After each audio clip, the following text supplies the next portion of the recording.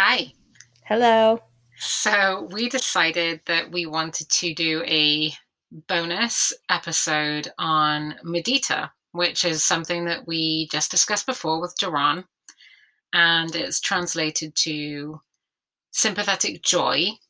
And sympathetic joy is basically the ability to delight in someone else's happiness. And I think it's a really important topic because it speaks to how we're conditioned here in our society and how it's not very accessible to us to have sympathetic joy. We don't really delight in other people's happiness because of our individualism and meritocracy. Yep, totally. The individualism is so poignant right now, especially considering the fact that we're in a pandemic, the fact that we're in this great civil rights movement. And we actually recorded the episode with Duran before the civil rights movement had all the traction that it has right now. But we're seeing this disease of individualism penetrate kind of every single facet of society, where people will say things like, there'll be this false dichotomy of when someone says Black Lives Matter, then the response is all lives matter. But really what all lives matter is speaking to my life matters. It's this individualism of I am more important. I am the person that is important here. I have to assert myself as being important. And I think that comes from this feeling of survival, because when we're not in community, we don't understand what it's like to survive together or thrive together. Actually, even when we're in community, there's a different sense of being, which I just don't think any American really truly understands, unless they're, a child of immigrants or they're immigrants themselves, because in mostly all other cultures, that's the experience. And so when we're hit with this rhetoric of all lives matter, of this deep individualism that's existing in each person, to feel like they need to voice their selves as someone who needs to be heard because they need to survive, we're seeing how much we have failed in America to create community, to create understanding that we need to be there for one another. I saw this meme on Facebook that was people not wearing masks is just everything that comes down to American politics. I don't know how to make you care for other people. Yeah, I saw that. I think you posted that. Mm-hmm.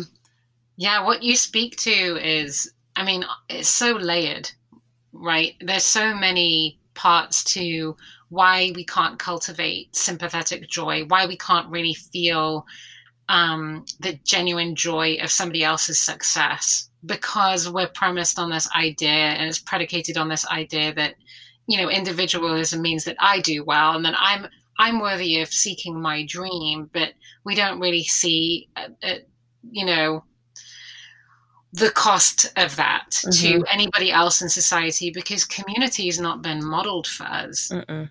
And so I just think that it speaks to how we can use phrases in conversation. We just will shoot out things like community matters. And I don't think that people really understand what community entails, like you said, unless you may have come from an immigrant family where, I know in my experience, I've understood what community is through the gaze of my parents' experience. I never necessarily felt that myself, but seeing how community shows up for one another, you grieve together,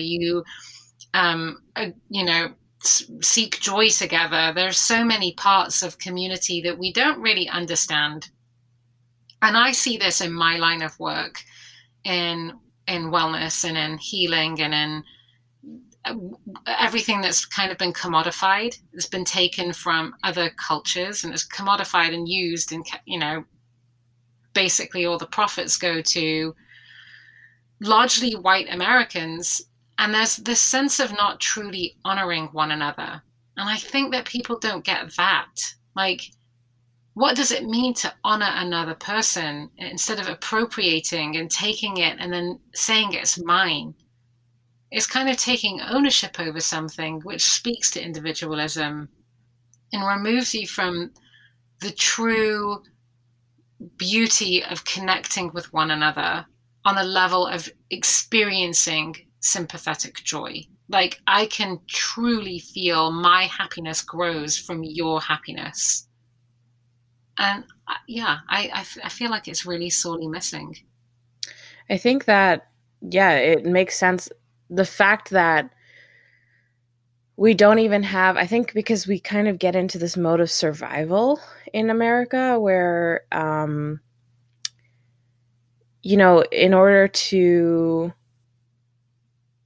succeed, you have to first survive, and in order to survive, you have to do it by yourself. So if you're constantly in this place where I have to survive and I have to do it by myself, then it breeds a lot of competition. So if we're already looking at people as like adversaries, how do you say that word? I say adversaries, but that's that might be my Britishness, right? Well, this is also my Daisyness coming out because I'm saying it as a Daisy. But I think you say I can't say it. It's adversary. Whatever. Adversary, adversary, wherever you're listening, you will know what I'm saying. And if we look at people as adversaries, I think that's how we say it. If we look at people as adversaries, then we're never going to be able to get to the point of mudita. That's why mudita is so missing, which is what I think we wanted to talk about. Like, because we're not even able to see them as friends or as like people who are going to lift us up or together. Like, and I think that that's the false dichotomy that exists, that we think that we have to compete with others in order to be happy, in order to survive, in order to whatever. When in fact, when we all work together, we rise, you know, and we thrive. And you say this to me all the time because you and I do it together. We create our community where we have to rise together. And I just, I feel like it's so disconnected and it's so hard to have people like look past themselves, especially if they're in survival mode, to be like, look, if we're in this together, we will rise. And how beautiful will that be? Yes, to every point you made. The survival thing, it's almost glorified to be in survival. Like, oh, look how strong I am. I can make it on my own. I didn't do this with anybody. And because we're sold this idea of our individualism being a really, really, like a badge of honor, we buy into it and we're socialized into this paradigm, right? That then removes us from the connection and joy that it is experienced from community. And your own inner wellness and individual wellness really can't happen unless there's community wellness anyway. And, you know, just diversity fosters innovation. So what you were saying, like when we're together, we are more innovative. You see, now I'm like, how do you say things? Which one do I say? How do we say things? And I don't know. I say innovative and people will be like, what? What was that word? Innovative. How do you say basil? Basil. Okay. Actually, no. In the United States of America, I say basil because people think I'm weird. Not getting to the nuance, but the differences. But yes, just because survival. I mean, it starts from the beginning. You see the way maternal health is. And that's the beginning of life, right? And this baby is born, and the mother and the baby are basically thrown out of the hospital and left to just survive. So you feel this sense of survival from the beginning of your life. And as a mother, you are left in this survival mode. Like, where's my help? How am I supposed to know this? Very few people experience community growth like this, like coming together, let's raise a baby together. The whole adage, it takes a village. Where the hell's the village? Hell yeah. Yeah, it takes a village, and it's like we say it and then we don't actually do anything about it. Everyone kind of stays in their bubble, especially in suburbia. I think it's more common like in cities and in like neighborhood cities, like seeing community organizers coming together and like creating things for parents, especially. It's what you were saying in the trauma episode, about how what was it that they like gave more to charity or something, like Yeah, people who make less money. yeah, wealthier communities can give a lot of money, but poorer people tend to give more proportionally. Like you'll give Right. more proportionally because you know how much people need it. You understand need viscerally. You're not removing yourself from the idea of, oh, this person might need it, so my $10 might be able to buy them something from Target or Walmart. It's got nothing Right. to do with that. This is all I have, and I understand how much you need this, so we can connect on our own understanding and empathy. Your empathy is so much more available, and all these things, then empathy and compassion and loving kindness and sympathetic joy all go together, right? Mm-hmm. And sympathetic joy in Buddhist psychology is one of the four limitless qualities. So it's something that you aim to cultivate within yourself because you understand that makes a happier, greater world, more ethical society, is when you can delight in somebody else's happiness and you can spend time really not worrying about and internalizing everybody else's success as your own failure. Right. Not everything is about you and your journey. It's a big overarching life. It's not, if we're always looking at it by day, that if somebody else is doing well and I'm not doing well today, therefore there's something wrong with me. Mm-hmm. And because we haven't had the space to understand and explore it safely, we can't grow in that way of delighting in other people's happiness, of really experiencing the joy of somebody else's success. And so, what are ways in which we can cultivate this more? Because maybe we could just throw out one tool, even that can help this. Because I often feel like this sense of, like you said, the sense of not being able to feel happy for another person or feel the sympathetic joy is because we're coming from this place of lack. Like, oh, if they succeed, then I failed. Yeah, it's that definite deficiency mindset. Mm-hmm. And, for a start, I think what Duran had spoken to in his experience of Mudita, of his friend being really into this band, and him enjoying that concert because he got to experience, as a consequence, his friend's joy. And it was so much fun for him. It's things like that. You can start small. It doesn't need to be this big chunk that you bite off, like, I must only experience happiness for all other beings and their successes. That's a lot to ask of us as humans because we have to take care of our own parts that may feel like they're failing too. And it's not to put the onus on, like, oh, it's a deficiency mindset. We're all human. We need space to titrate between things. It's just to kind of bring attention to this beautiful thing that we may be able to develop in ourselves called sympathetic joy. And seeing that maybe it's conditioned by society, that it's not actually something that's personal. Completely. And you had mentioned this earlier, and gratitude is another way of experiencing and developing and cultivating and generating mudita, of really getting into that space.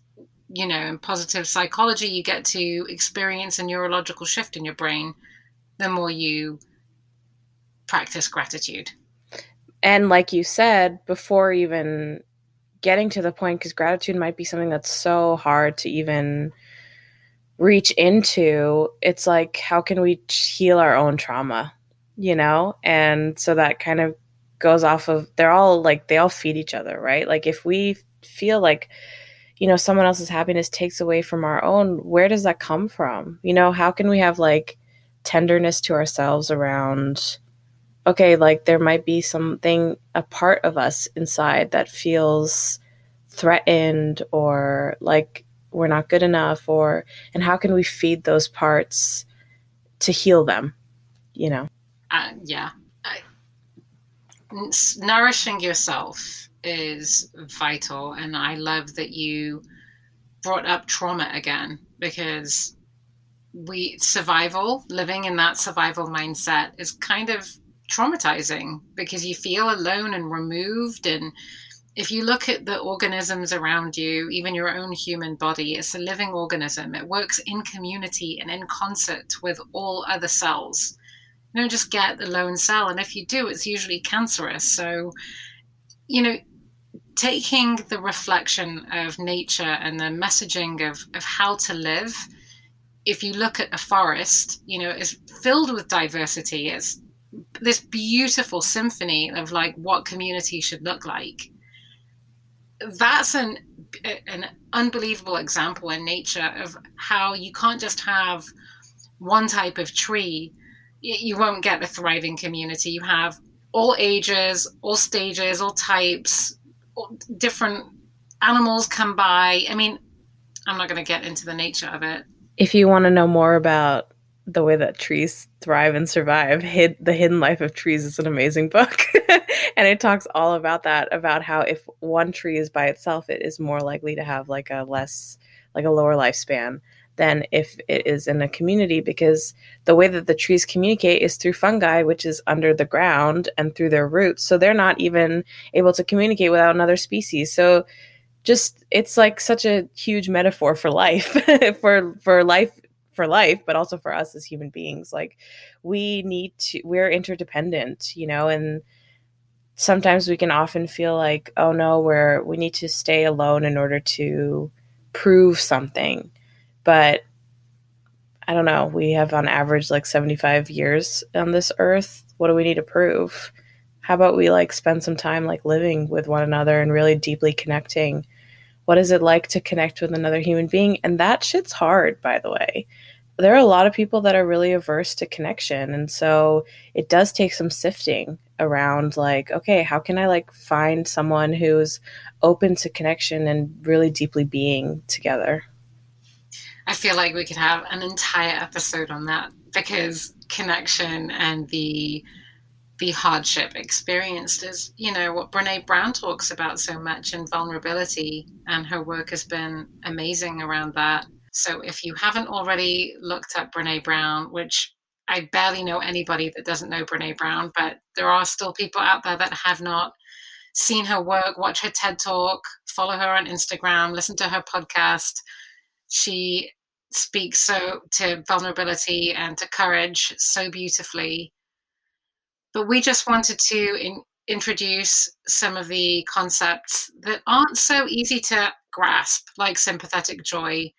And we hope that you learn something about sympathetic joy, and just how that applies in our society today, and kind of understanding how we're shaped and how we're conditioned by the messaging and by the systems around us, and how that might not breed and foster something as easy as sympathetic joy. So it doesn't have to be a personal thing that you punish yourself for. Have grace for yourself, and kind of exploring, and feel safe in exploring that. And we're here as resources too. So please feel free to check us out on Instagram at Relatively Nobody, or on Twitter at RelativelyPod. And feel free to get in touch through email at relativelynobody@gmail.com. This is great. This was great. It was so nice to just check in. Yeah, it was great to check in. Bye, Z. Bye, G.